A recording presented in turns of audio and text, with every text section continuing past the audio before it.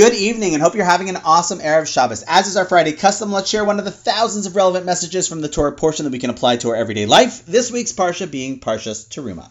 Now, there are a ton of lessons in this week's Parsha that specifically unpack the beauty, purpose, and manner in which we practice tzedakah. Very powerful insights, much more than the simple back pocket of our Torah that they pull out at every board meeting of Jewish organizations that tzedakah is not charity. Trust me, it gets much deeper. And you can actually see it when it's reflected in its unique people who practice it that way. It's a whole different type of giving. And if more people lived up to it, honestly, we could literally solve so many of the problems that we think we can.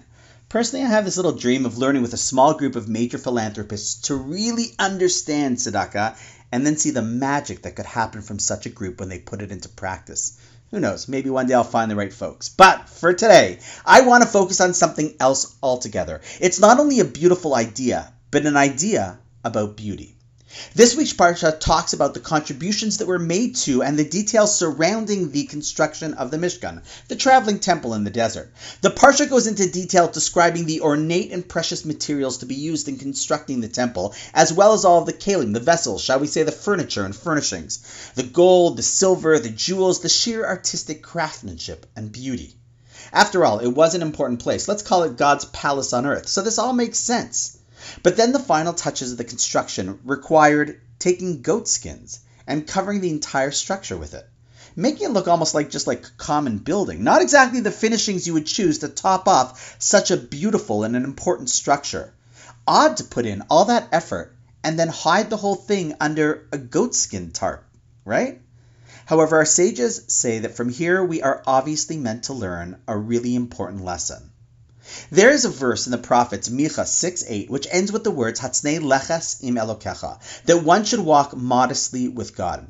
It's the primary source for the fact that there is nothing that goes as counter to Jewish thought as, if you got it, flaunt it. Because in fact, it is extolling the exact opposite. Yes, there is tremendous beauty, and beauty serves an important purpose.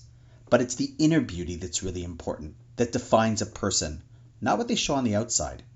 And the construction of the Mishkan is a prime example of that. There's actually an awesome Rashi that explains that the covering for the Mishkan even covered the front of the Mishkan as well, not just the tops and the sides, just like a kala, like a bride.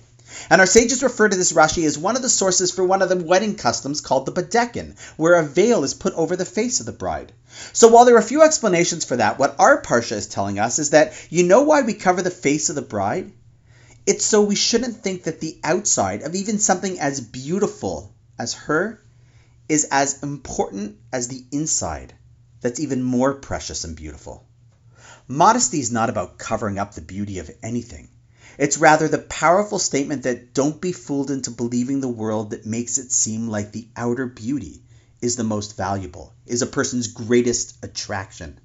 People who are like that sadly don't realize that their inner value and beauty should always be greater than their external beauty. Let's be honest, it's actually easy to pick up on people whose external is there to highlight their inner beauty, which is even more precious, versus people who have it on the outside because sadly, the inner furnishings aren't that good. The Mishkan reminds us to always look deeper, look for inner beauty. What a beautiful lesson in a world that often is so focused on what people look like on the outside rather than what they are like on the inside. A lesson learned straight from God's house, and a lesson in where true greatness lies. It's on the inside. And on that note, wishing you an awesome Shabbos, and I look forward to seeing you tomorrow.